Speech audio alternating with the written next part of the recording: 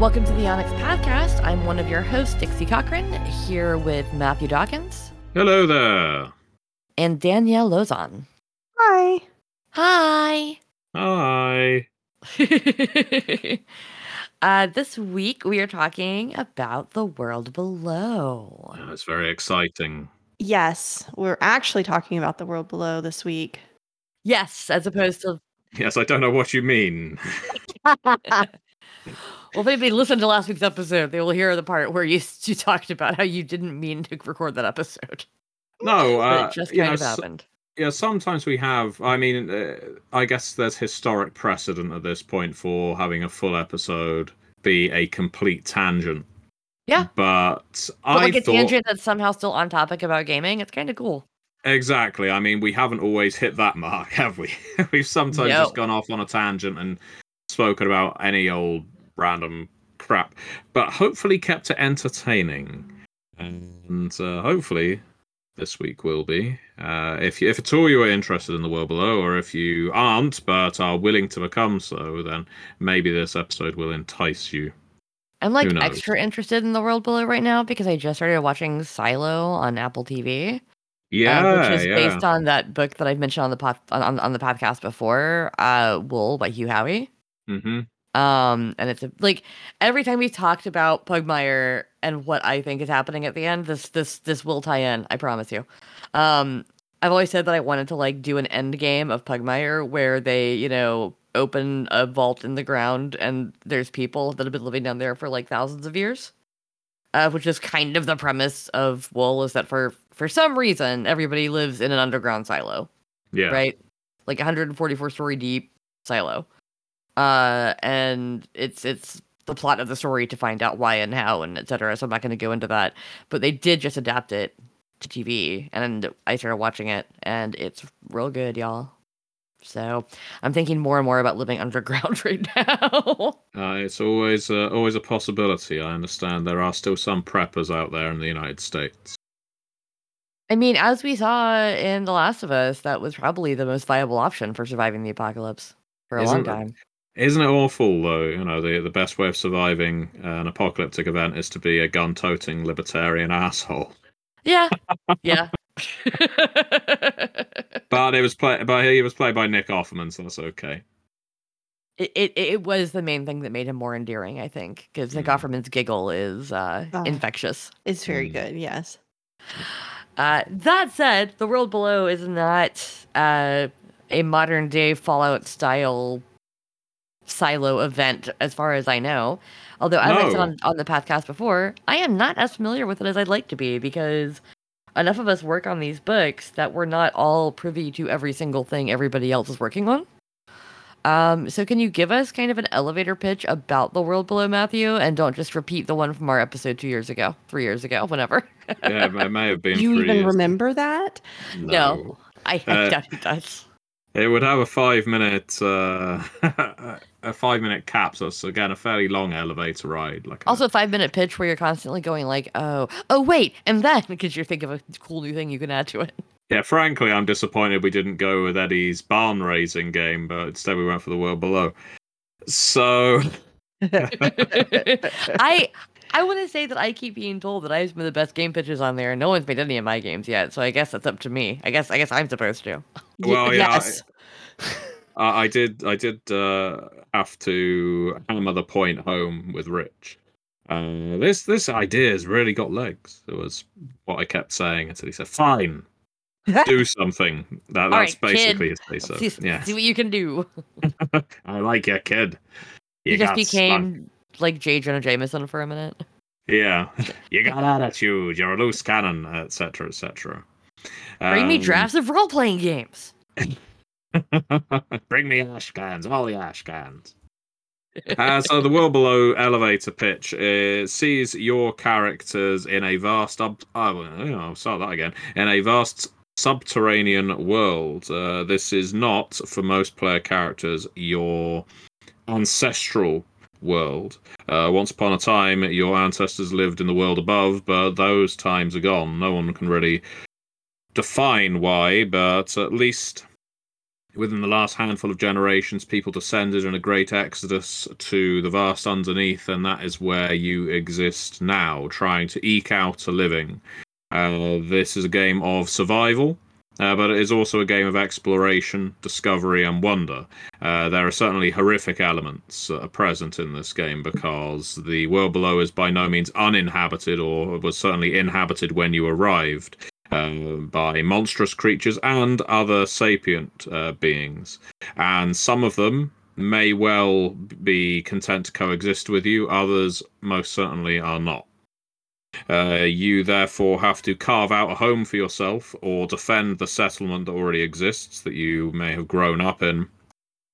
While also trying to sustain yourself and perhaps even find ways of flourishing. This can come through the mining of valuable ores, the discovery, the unearthing of lost kingdoms, cities, temples, and so on.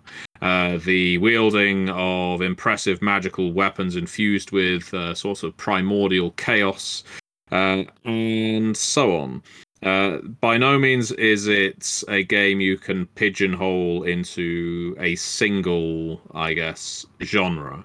There are lots of elements of different kinds of games, different kinds of media in the world below, but cohesively it does make for a subterranean fantasy game where you play adventurous sorts who are trying to persist against adverse elements while making your people, your friends, your families survive with you, so that when your character inevitably dies or is forced to retire, you can pick up another person of the same lineage or household or peer group. So it's a game that, in theory, the protagonists through generations can run for hundreds of years, and you can change the world around you. Or you could just play a single generation game where you're one character getting older and getting used to and mapping the ever-changing world around you. So yeah, that's the world below in a snapshot. We've arrived at our 120th floor. I was just about to say it's the tallest building I've ever ridden. Yeah, I mean, we're currently going up the Hancock Tower. There you go. We're in Chicago right now. I see. That's a very exciting tower, right? Thank you. Or the elevator's just really slow. Like Yeah. my apartment's elevator Yeah. is incredibly slow, so it's just like, okay, here we Yeah, are. this is one of those old school ones where you've got to pull the shutter across and crank the handle yourself. We got stuck on the elevator. We're waiting for the firemen to come and rescue us. And you've got this guy trapped in there with you who keeps telling you about his games. Yes. Also, Matthew's the one who's in charge of cranking the handle, and he just every now and then will just stop for a second to What? like Yes. elaborate. And let me tell you about this aspect of the world below. I think you would really find appealing. That I said, remember- though, yeah, sorry, go ahead.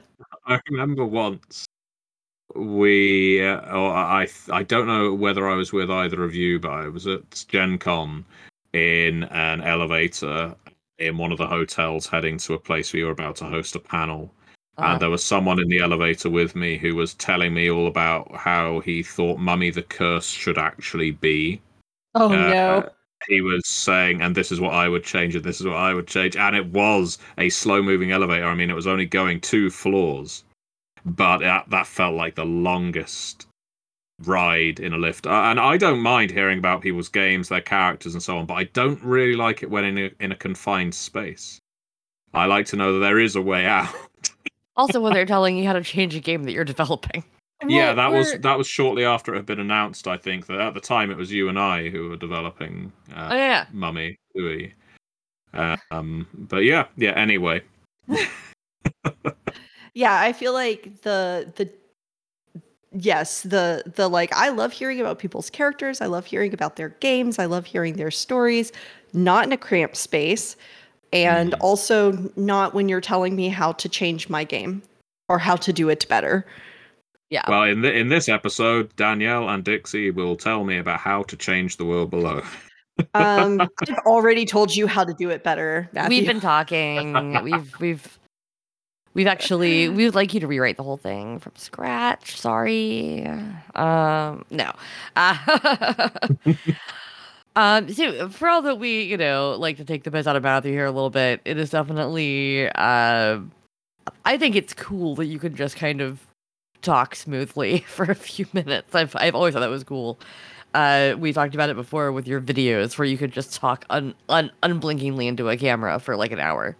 We're like, Yeah, I'm practicing how? on the unbreathing side as well. Oh, so you're going full vampire fish person of some sort. I think fish person is my current, I guess, what would you call it? Idiom. Uh, so I've moved on from the undead now, so I'm going full aquatic. I'm just the intersection between vampire and fish person that just happened. That's what I'm saying, though. Like, I feel like if you're gonna be like a non-air breathing, cold-blooded person, you can be both. We have them in various vampire books already. One of the Requiem books that I edited a while back has a bunch of mer vampires in it. You'll be fine. I was running a game of short tangent. I was running a game of Cthulhu the other day, and the one of the player characters is a surgeon, post Great War surgeon, who had been practicing with skin grafts on patients, former soldiers who were injured during the Great War, and so this was very experimental medicine at the time. And one of the NPCs who had been very badly burned, he said, I'm going to try and help you get better by performing some of these experimental skin grafts, including fish skin, on you. And it did lead to the remark, of course, yeah, no one in a Lovecraftian story with fish skin has ever turned out to be evil. And naturally, the NPC in question is, of course, a dirty, rotten traitor who isn't really burned, and this is just a false face they're wearing. But yeah, just thought, how blind can you be to want to give a man gills in a game of Call of Cthulhu? But I would welcome them. The way that fishkin sounds when you say it as kind of one word, sounds to me, this is my ADHD brain just having a moment, sounds to me like Pliskin. And that you're thinking about if they came from character based off Snake Plissken, whose name is Hake Fishkin. Hake Fishkin. Who is a fish-oriented Snake Plissken character. I mean, he could appear in They Came from the Danger Zone as an action hero who specifically hunts down large piscine. You know, the if you go for the mega shark, the Meg sort of thing, Hake Fishkin could be our Quint. But anyway, the world below. Yeah, no, I was about to get back to it. I was putting a button on the tangent. No, I was trying to put a button on my own tangent. But yeah, so as far as the setting goes, yes, it is all underground. It is fantasy. I'm assuming it is high fantasy with spells and things. Yes, indeed. I didn't really go into the kinds of characters you play, but that is true. Everyone in the world below has access to chaos, because chaos is effectively your magical element that exists in the world below. It is, I guess, almost like a natural part of the ecosystem down there, but it can also be manipulated for magical means. It also comes in solid crystal or rock form that can be used for lovely as artifacts, as weapons, and so forth. And that means, yeah, everyone has the capacity for sorcery, but one of the callings in the game, which is, I guess, equivalent to a class in one of our other story path games, because the world below uses Storypath Ultra. This would be like a role path, I suppose, or your archetype path, and they came from. Different callings use chaos in different ways, and the one that has, I guess, the greatest capacity for chaos is the aptly named Chaosist, who is someone who dedicates themselves completely to manipulating that strange stuff and therefore altering the fundaments of their reality and the reality of those around them. For as is the way with wild mages in games past, they aren't always the most well-liked or appreciated members of society, but they're often necessary when there's great big beetles bearing down on your habitat. That's the second time that you've mentioned large beetles in reference to World Below on the Pathcast. So why beetles? I have heard that you could ride them? I would suggest they're probably the greatest rock and roll band of all time. Okay, so there's giant Ringo stars walking around. Yeah, yeah. Ever since Pete Best left the band and Ringo Starr came in, I mean, you can look back on some of their Hamburg records and say that was good, but it's all pretty derivative and poppy, very Chuck Berry-like back then. But yeah, bring Ringo in at that point, you've got a meaningful threat in the world below. Ringo is, of course, quite laid back as far as Beatles go, and no one's more laid back than George Harrison. I mean, especially now. Oh But no. But no, in all seriousness, yes, you can definitely ride the colossal bugs that exist in the world below. Not all bugs are colossal, but the ones that are, the ones that aren't trying to eat you, can definitely be tamed. Even the ones that are trying to eat you can be tamed and can act as mounts. I think part of the challenge when addressing an underground setting like the world below or an underdark setting in Dungeons and Dragons is Mhm.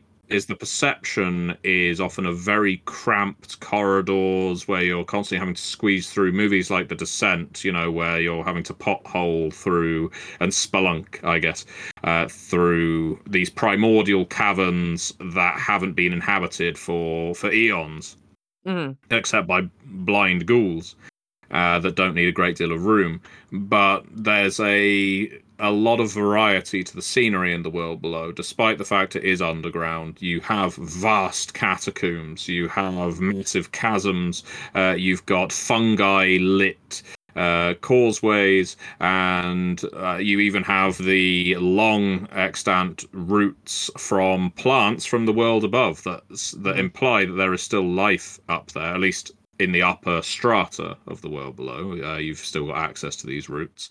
So, yeah, you have these giant bugs, but you also have more monstrous entities in the D&D style. We have, for instance, that we previewed on the blog, the Clothar that are shape-shifting, sort of personality-eating creatures from the abyss, which is, one might argue, the lowest stratum of the world below. And us, just like you seem to be fleeing something from up above, or your ancestors did, these creatures seem to be fleeing something from down below. They don't seem all that keen on getting all the way to the surface, but they aren't happy to meet you in the way. Uh, Mhm. you have lots of lovely vampiric beasties like the Hemexi. I will one day pronounce that correctly the right time, or the first time rather. That does define themselves by families, and they all have very different objectives. They are like an aristocracy of the underground. They're almost arachnid, almost crustacean, a bit of a mix between the two, and they've got a kind of a Byzantine appearance to them in the way, in the sort of Mhm. armor and masks and so forth that they wear. If anyone listening hasn't seen the preview art that Rich Thomas did for Inktober last year, we've posted it all over the Onyx Path blog on the World Below blogs that we're doing every Thursday. But you can also find them on Rich's Twitter all throughout October if you want to scroll back. And the Hemixi are one of my favorite parts of that. And yeah, to be honest, the bestiary, I don't want to go too deep into it at this stage, but it is and I'm sure Danielle will attest, a rather expansive look at potential monsters. Maybe a little too expansive, one might argue. I don't know, I think monsters kind of tell a story of the world. Hmm. What kind of creatures do you run across? Helps kind of define what the world looks like. But yeah, you get to a certain point where it's like maybe we just do a monster manual. Yeah. Totally. Like you want enough in the core thing to make them to populate the world, right? Because a big part of what characters do in a lot of these games is fight monsters. Yeah. But you don't Yeah. want so many of them that it's like, oops, all monsters. Yeah. Yeah. That's the thing. I don't. Some monsters can exactly be the random encounter that needs no Hmm? contextual meaning, but others work best as, I wouldn't call them plot devices, but elements of plot. Where if you see one of these things, that tends to mean something about the stratum that you are on, or the ward. Wards are like planar effects and portals that exist throughout the world below. That a ward that you might be approaching. That some of these monsters may be gathering closer to that kind of thing than others. So to go back to that discovery and exploration element of the game, you aren't just looking at the ores buried in the walls and how soft the earth is and how rich the iron might be here and how breathable the air is. You're also looking at the ecology of the locations you happen to be in. You are looking at what kind of creatures gravitate to this place. What does it tell us about this place? Is it at all habitable? Is there any negotiation that can be made between us and these creatures? Because a lot of them are quite intelligent, or are more intelligent than you. And one of the key elements of the world below is what I kind of consider the refugee element, which it's almost a refugee quandary, if you like, in the sense that your characters are not in the world below by choice. This is not your home. At least, again, for the majority. You can play characters who are descended from people who have been in the world below for a long time. That is a playable option right from the start. But I would say that the default is the opposite. And so you have this, I guess, ancestral guilt that may or may not be justified, because if the rumors are true, if the stories are true, your ancestors descended to the vast underneath because they had no other option. It was that or die.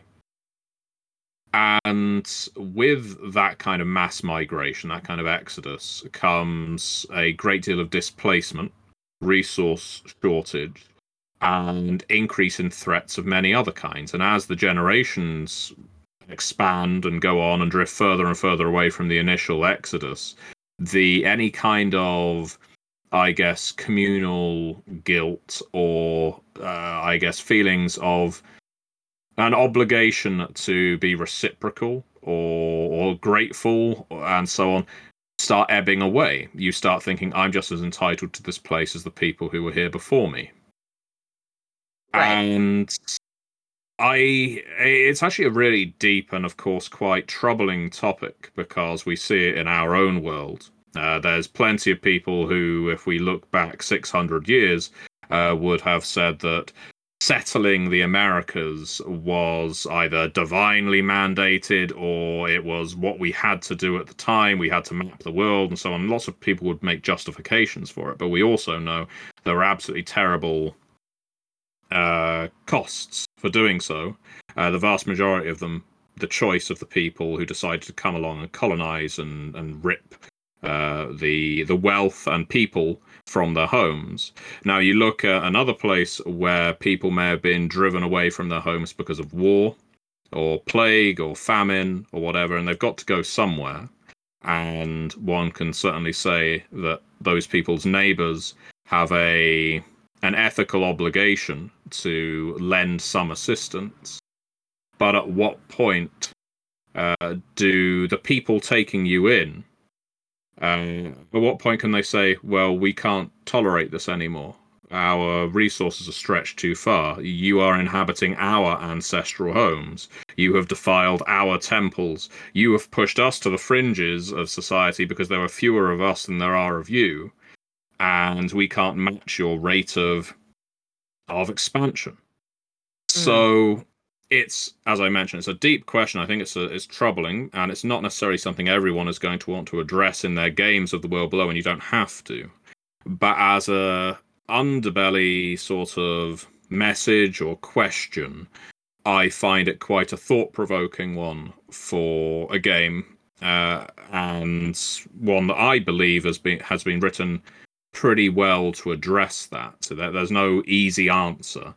But yeah, it means that when you look at the monsters in the world below, what of course most characters are going to consider monsters, a great many of them were here before you. And so, of course, they are pissed off. Of course, they want to take what's yours. And of course, they're going to see you as a food source.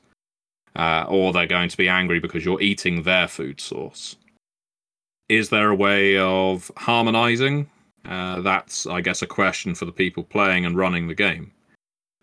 But it's not necessarily one we could answer up front, because I think you've got to make that discovery yourself. Totally. I feel like there's a bleakness in that. Yeah. And I would say so. yeah, I mean, I definitely feel like The World Below is a darker game than, just the. I mean, clearly it's dark. Like, there's only so much light in The World Below, but in a sense, it is. It's not that light, airy fantasy of. It is definitely hitting on some deeper themes of displacement and what does it mean to be part of a community. And, I kind of want to talk about, I think you are burying a lead here. You're talking about a lot about the setting, which is cool. But you're burying a lead here that I think is really compelling about your game, which is the calm phase. Oh, please, go ahead. Which this game is about exploration, it's about survival, but it's also about community building. And I would venture to say that because of how much emphasis is put on what we call the calm phase, that it is as much a community building game as it is an exploration game. And when I say community, I don't, yes, you kind of do stuff for the settlement, but the concept of what makes a community, who belongs in a community, how do communities form, what do you do for the good of the community, how do you bring people into the community, how do you handle other people who might need help.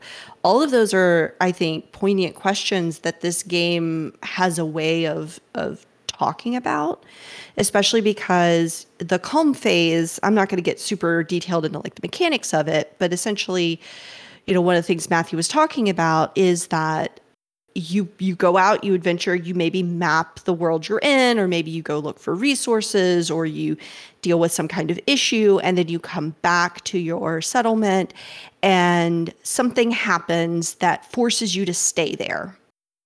And this could be a generational thing. So the next time you go out could be the next generation of explorers, or it could be just a continuous thing where it's your same characters going out again. Either way, the calm phase is so named because it is a point in time where you're forced to stay in one place and take in the community itself and deal with community level issues. Yeah. And so it's not always, happy and light, and you can just ignore this element, but I would suggest not, because I think one of the appeals of this game is that community building aspect, at least to me, because you're dealing with the ills of a community, the strife of what happens when people are forced to stay together for a long period of time, and traveling isn't easy, or trade isn't coming, or resources run low.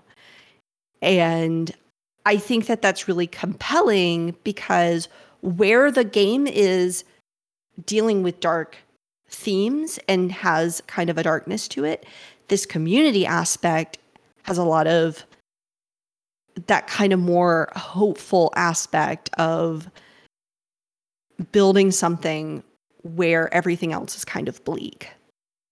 So, based on that, and I want to get into the setting a bit more because, of course, the setting is very cool. But so far, it sounds a little bit like Kingdom Death, the board game, the board / role playing / miniatures game that costs like $500. I don't know if any of y'all have played Kingdom Death. I know of it. I have not played it. I've seen some of the sculpts, and I remember thinking, wow, that's a lot of breasts.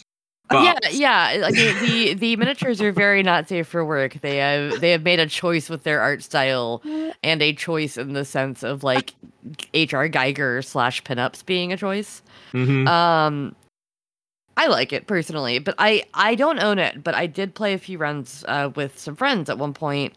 It is not an easy game to get into. It's a game where you probably want spreadsheets and things.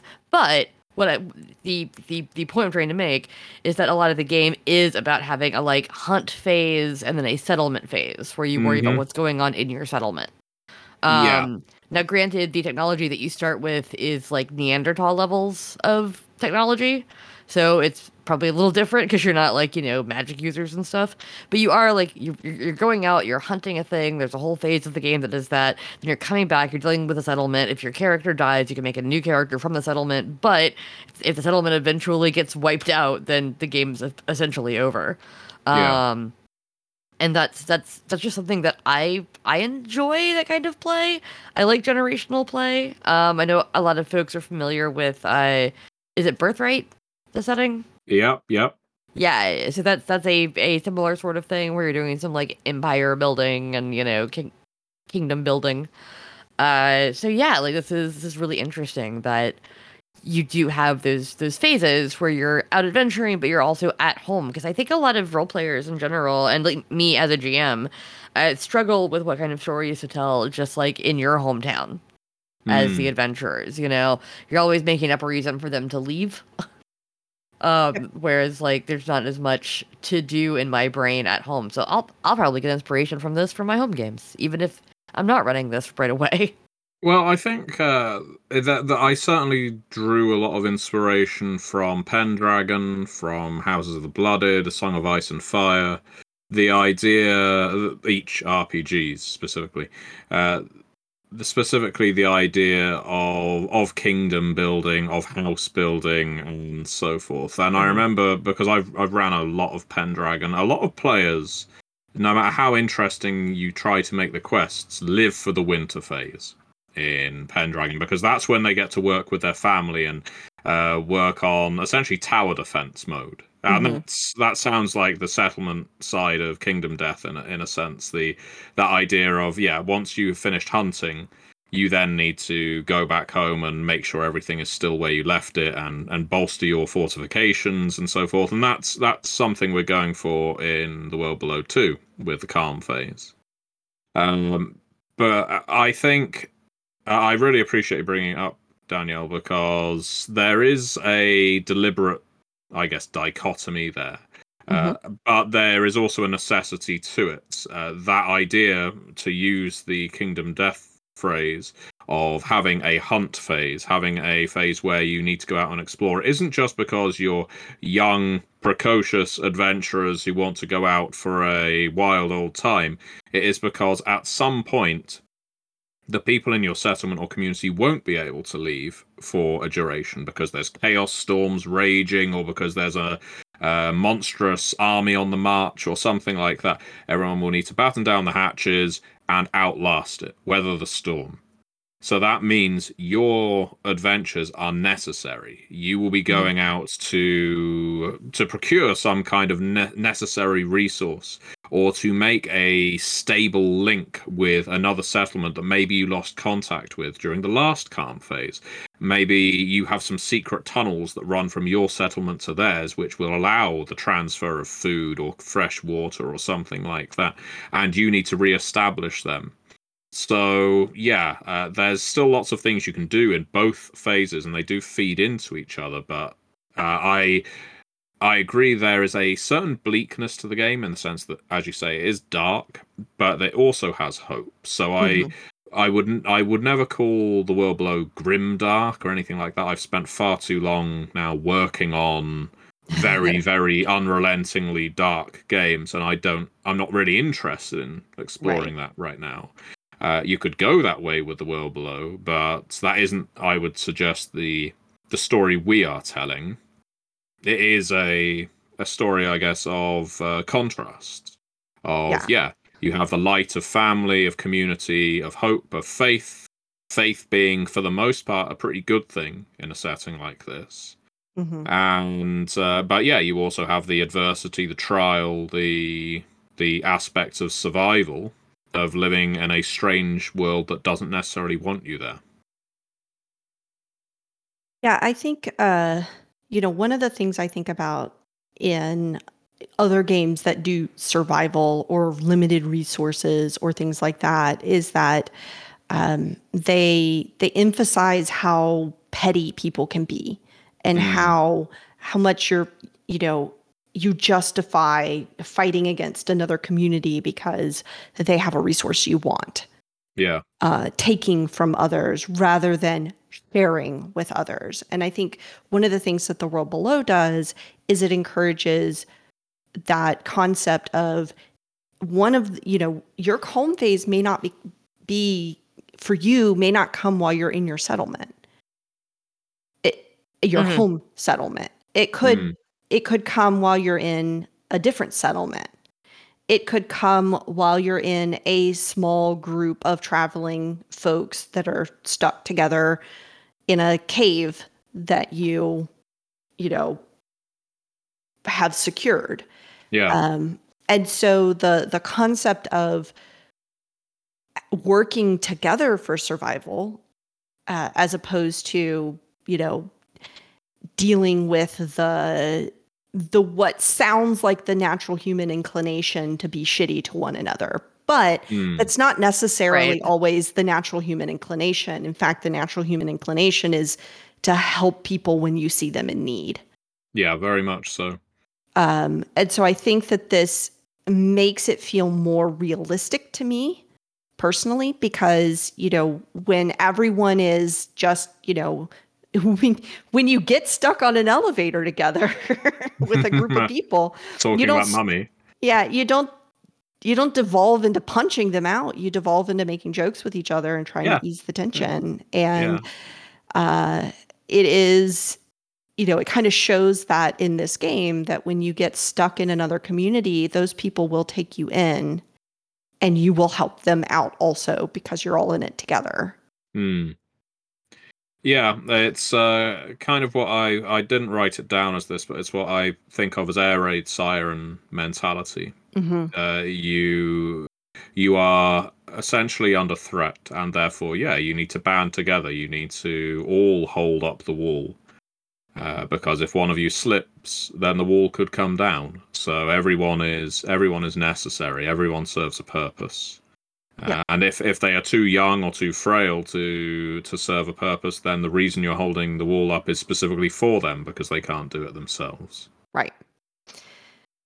Yeah, so I think that, one of as much as, the idea of the monsters of the world below and the, creepy crawlies and the uh, eating fungus and fungus like caverns is kind of a darker uh, aesthetic to place on what is ultimately kind of a cozy game.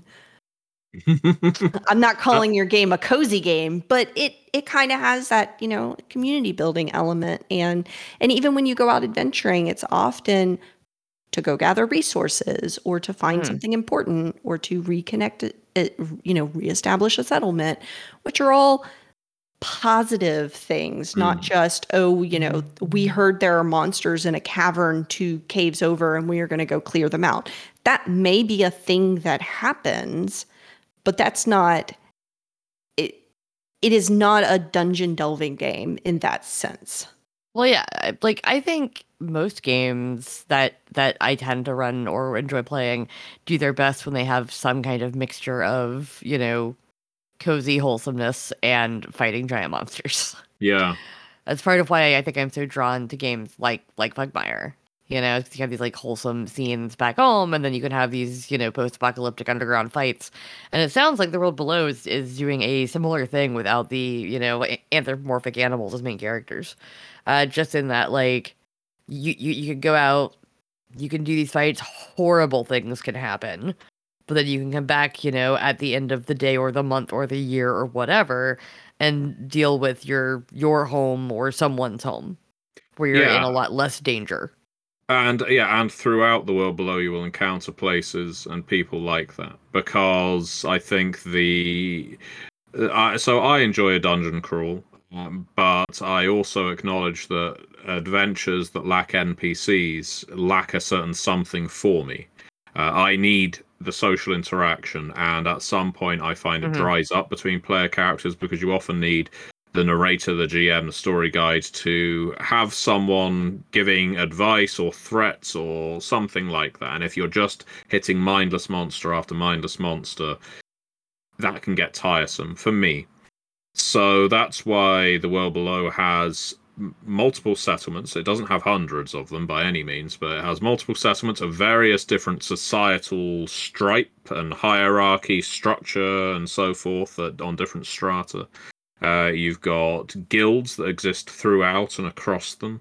And sometimes these guilds will send dispatchers across the world below to transfer messages or important treasures and so on to their various troves and archives. There are priests or holies, as they're called in the world below, of the various faiths that have been founded or discovered in the vast underneath, and more.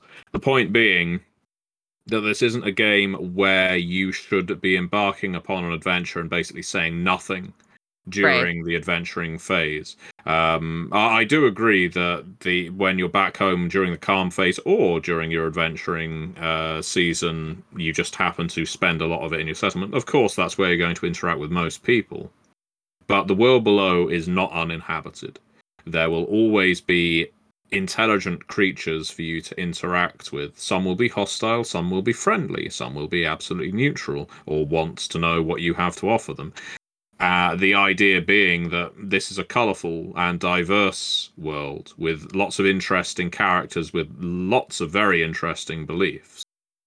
And your character's perspectives may change. You may find someone that you want to take back to your settlement because your settlement needs someone like this, and they are without a home because maybe their settlement was destroyed or they lost it or something like that. So there's lots of options, both from I guess, a perspective of what you do during calm, but also the kinds of people you're going to interact with on the road during your dungeon delving.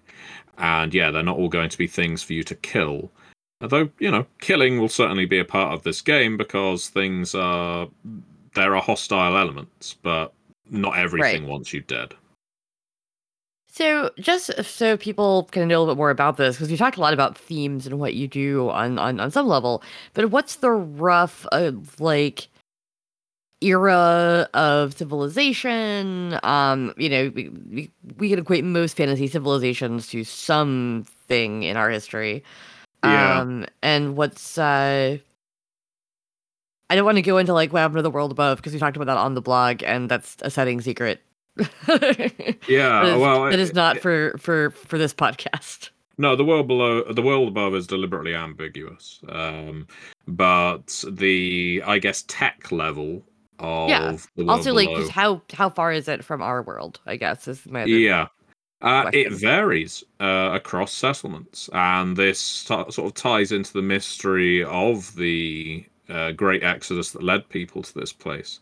You have some settlements and communities that are fully functioning democracies with, I would suggest, Renaissance levels of, I guess, technology and understanding, who see chaos and the creatures around them purely as, I guess, scientific phenomena that they wish to codify. This is where the guilds, I guess, are Hmm. at their strongest.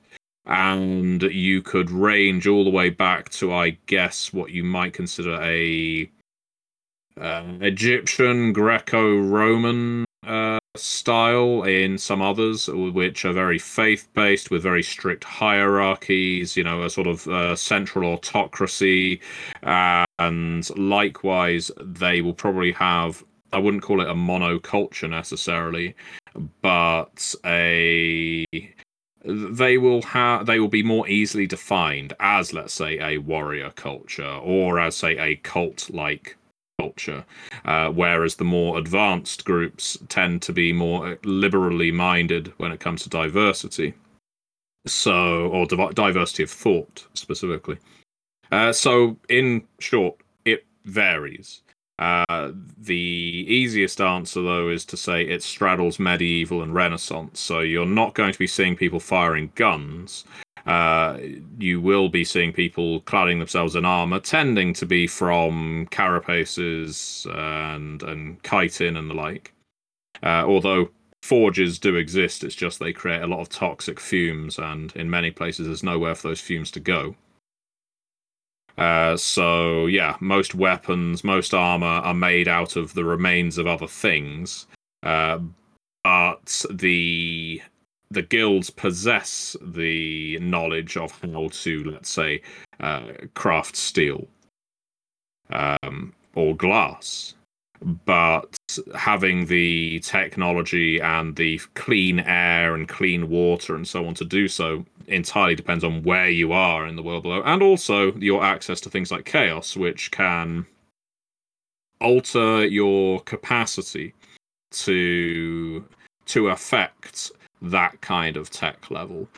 You may be in an absolutely revolting, almost nigh uninhabitable, let's say, stratum for some reason. I can't think why, but let's say you are. And everything around you is radioactive. It's disgusting. But if you have a really powerful chaosist in your pack, or multiple chaosists and other characters of other callings, you might be able to start actually changing the environment around you. You might be able to start purifying the water. You might start making this toxic lichen edible, and so on. So yeah, it does vary, but it's a good question because I've seen it. I think I saw that come up on RPGNet as well. Someone asked, and it's something oddly. When I think of fantasy games, I rarely even question that. I think because so many default toward that broad, what we call medieval period, which is a very nebulous term. Yeah. Also, like, half the things that look medieval are actually Renaissance, and yeah, like, exactly. Be fine. Like, anywhere between 1066 and the death of Queen Elizabeth is apparently medieval. Of course. Even though we had this whole thing called the Elizabethan era. Whatever. Sorry, I'm European history nerd. I'm just going to go over here now. Well, and that's the thing. Looking at something from a Western European view is, of course, very different from looking at it from a Chinese view at the same time, or 1,000 years earlier, or what have you. Lots of our historical eras overlap or sort of take places in the sort of great race towards civilization. But that's the case in the world below as well. This is how magic or sorceries through chaos form a fundamental part of the setting. They aren't just things that make fireballs that you can use to black people.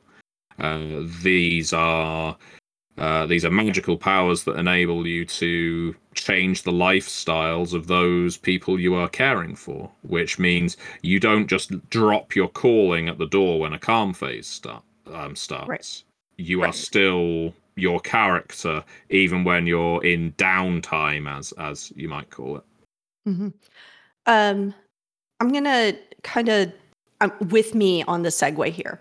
Have you previewed any of the guilds on the blog yet? No. Okay. There is a guild, the Gastrovores, which I find extremely compelling. You want me to talk about them, or would you like to? Yeah, I mean, people can kind of maybe guess from the name, but the context of them are that they're. Doesn't that just mean that they eat food? Yep. Yes. Okay. Right. But they are eaters.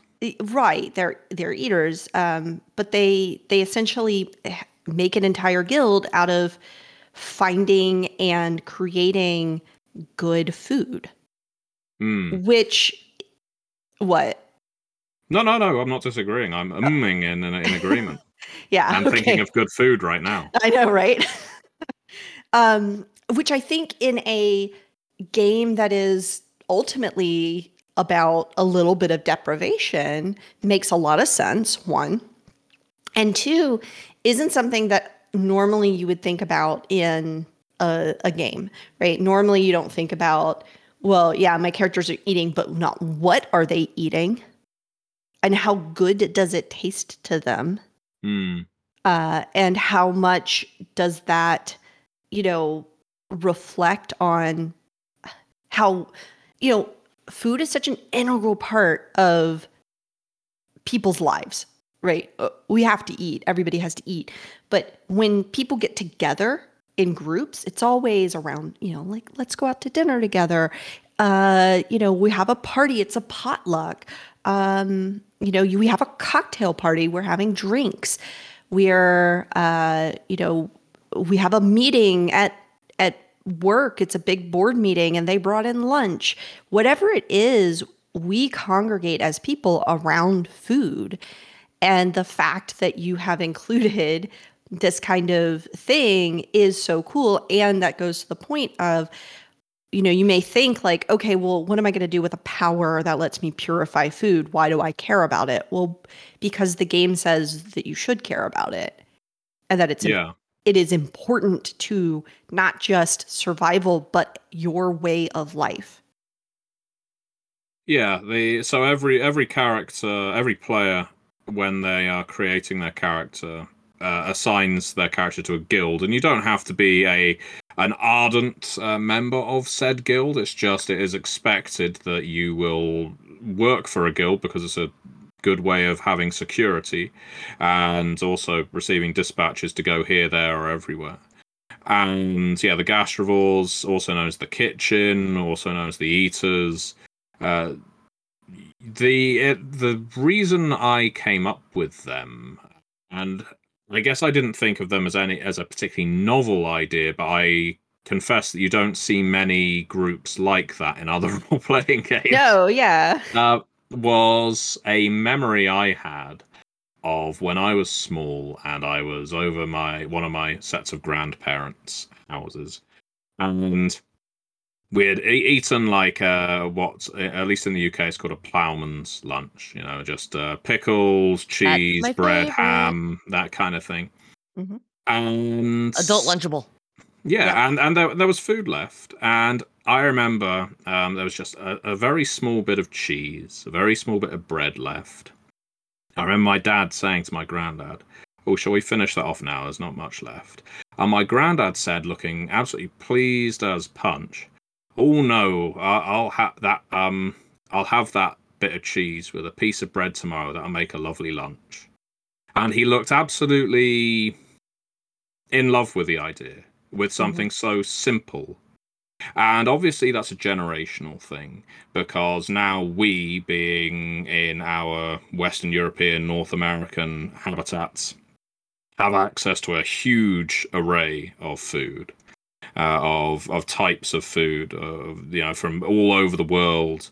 It can be as exotic or as novel or as plain and fast foody as we like. But even fast food that we have today is certainly wouldn't have been considered plain 30 years ago or 50 or 60 years ago. And that my granddad was taking so much, I guess, joy out of the idea of just having a bit of bread with a bit of cheese, and that would make a nice lunch. And I thought, in the world below, you would probably have that kind of looking forward to the next meal mentality. That idea of, oh, I remember the last time I tried one of these mushrooms. I'm looking forward to trying again. I'll keep that in my pack for tomorrow.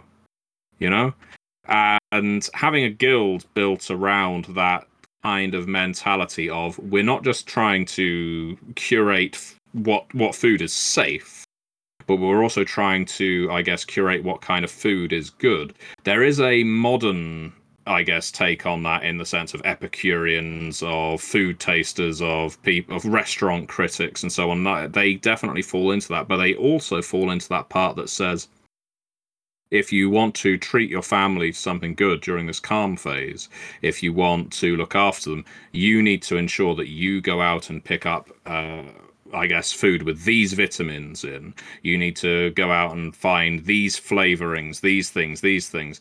And again, it gives you a motivation, a reason to interact with the world around you.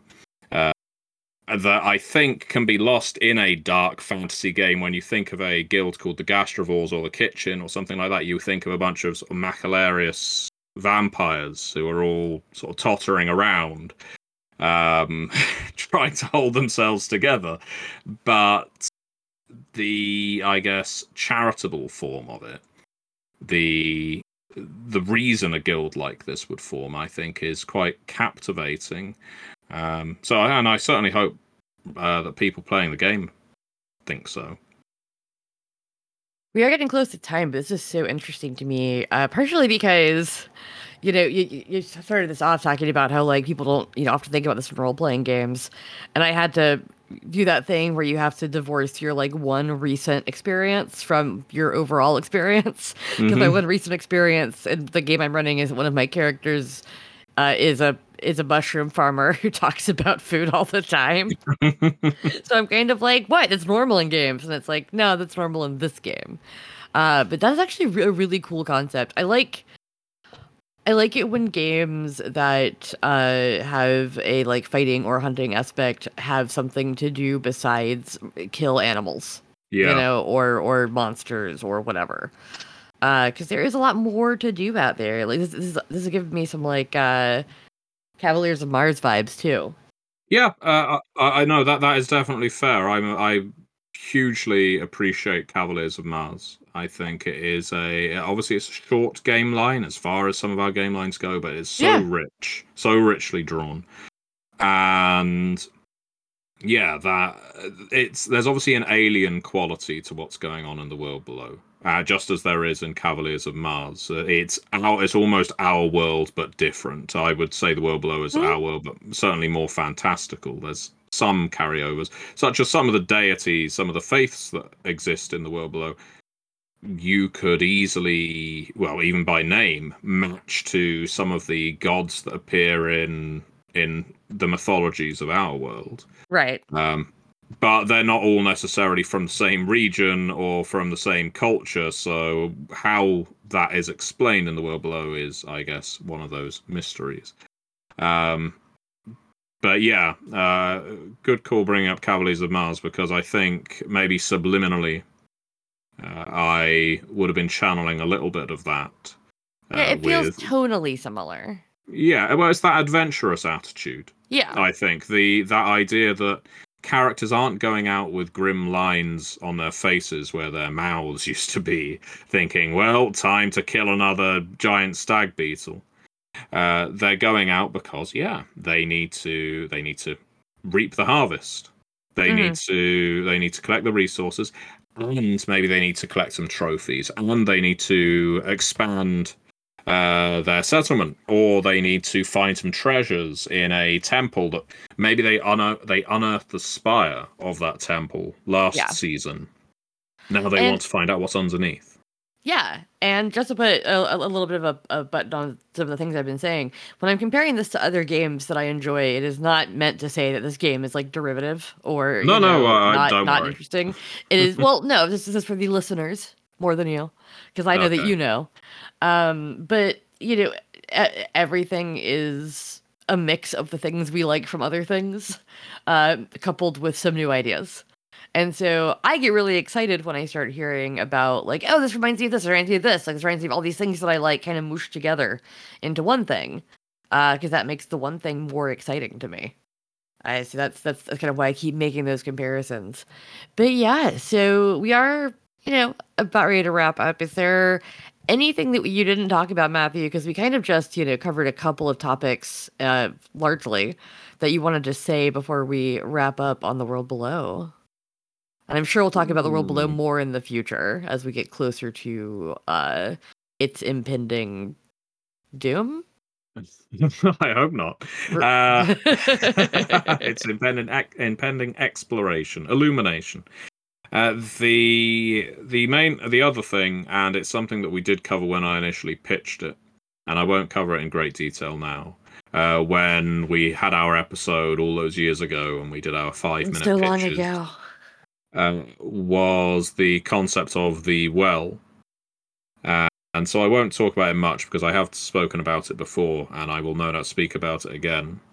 But the idea that chaos is believed to emerge from this well, which is at a deep level of the world below. And the people living closest to the well have used this power to extend their lives, give themselves powers untold, all that good stuff. And of course, they are quite controlling over who else gets access to this power. And so it sets forth the more, I guess, where the nature of exploring and calm are quite a character-driven side of the game. The well is an existential threat and, I guess, lure in the game.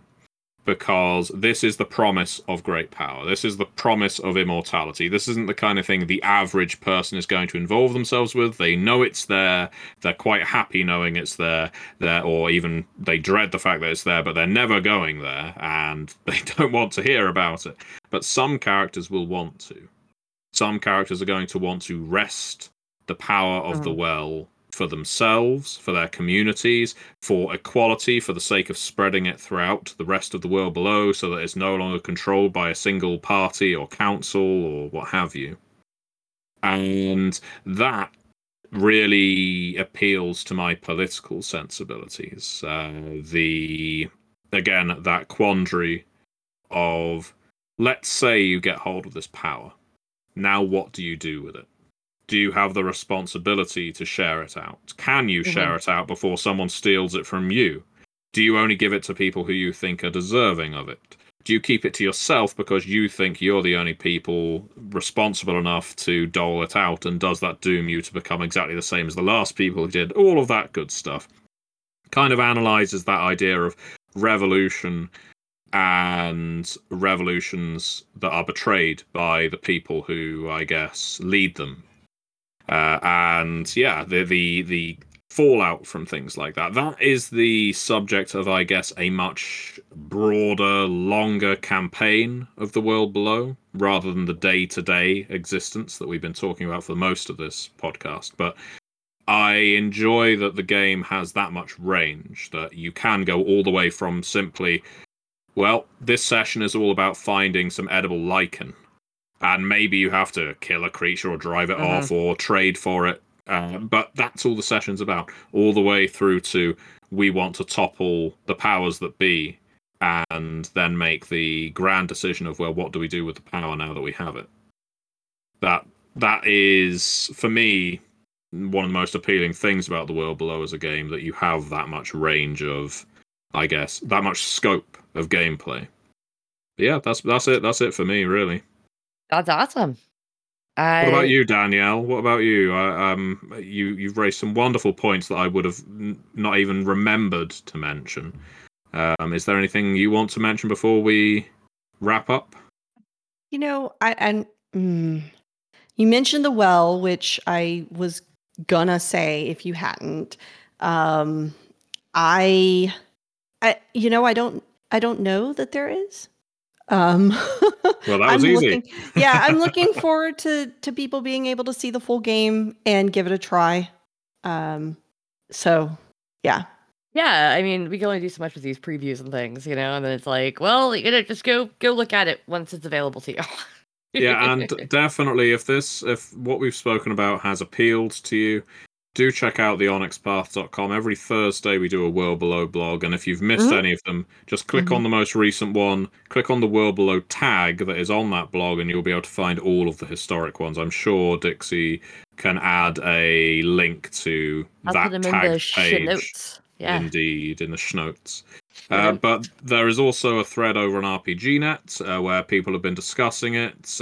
We have a server on our Discord dedicated to the World Below, and there's a forum on our channel, not a server, but yeah. Channel on the server. No, how foolish of me. There's a whole World Below fan server I just don't even know about. You're like, don't let Dixie in. Why didn't they invite me? They never invite the devs. The fans just make their own little space. Yeah, and in a way, that's for the best, isn't it? We don't need to Yeah. be there to curate the game for fans. But yeah, it sounds like we're done then. Yeah, so if anybody wants to find you, talk to you about the world below, Matthew, where can they do that? At MatthewDawkins.com, on Twitter at DawkinsMP, or on the Onyx Path Discord, or any of the other places I have just mentioned. Danielle? You can find me on the Onyx Path Discord, or you can find me at daniellelozon.com. Yeah, you can find me at Dixie Cyanide pretty much everywhere. I'll always on the Discord, because of course you can find us at theonyxpath.com, the Onyx Path on all social media. And as always, many worlds, one Pathcast.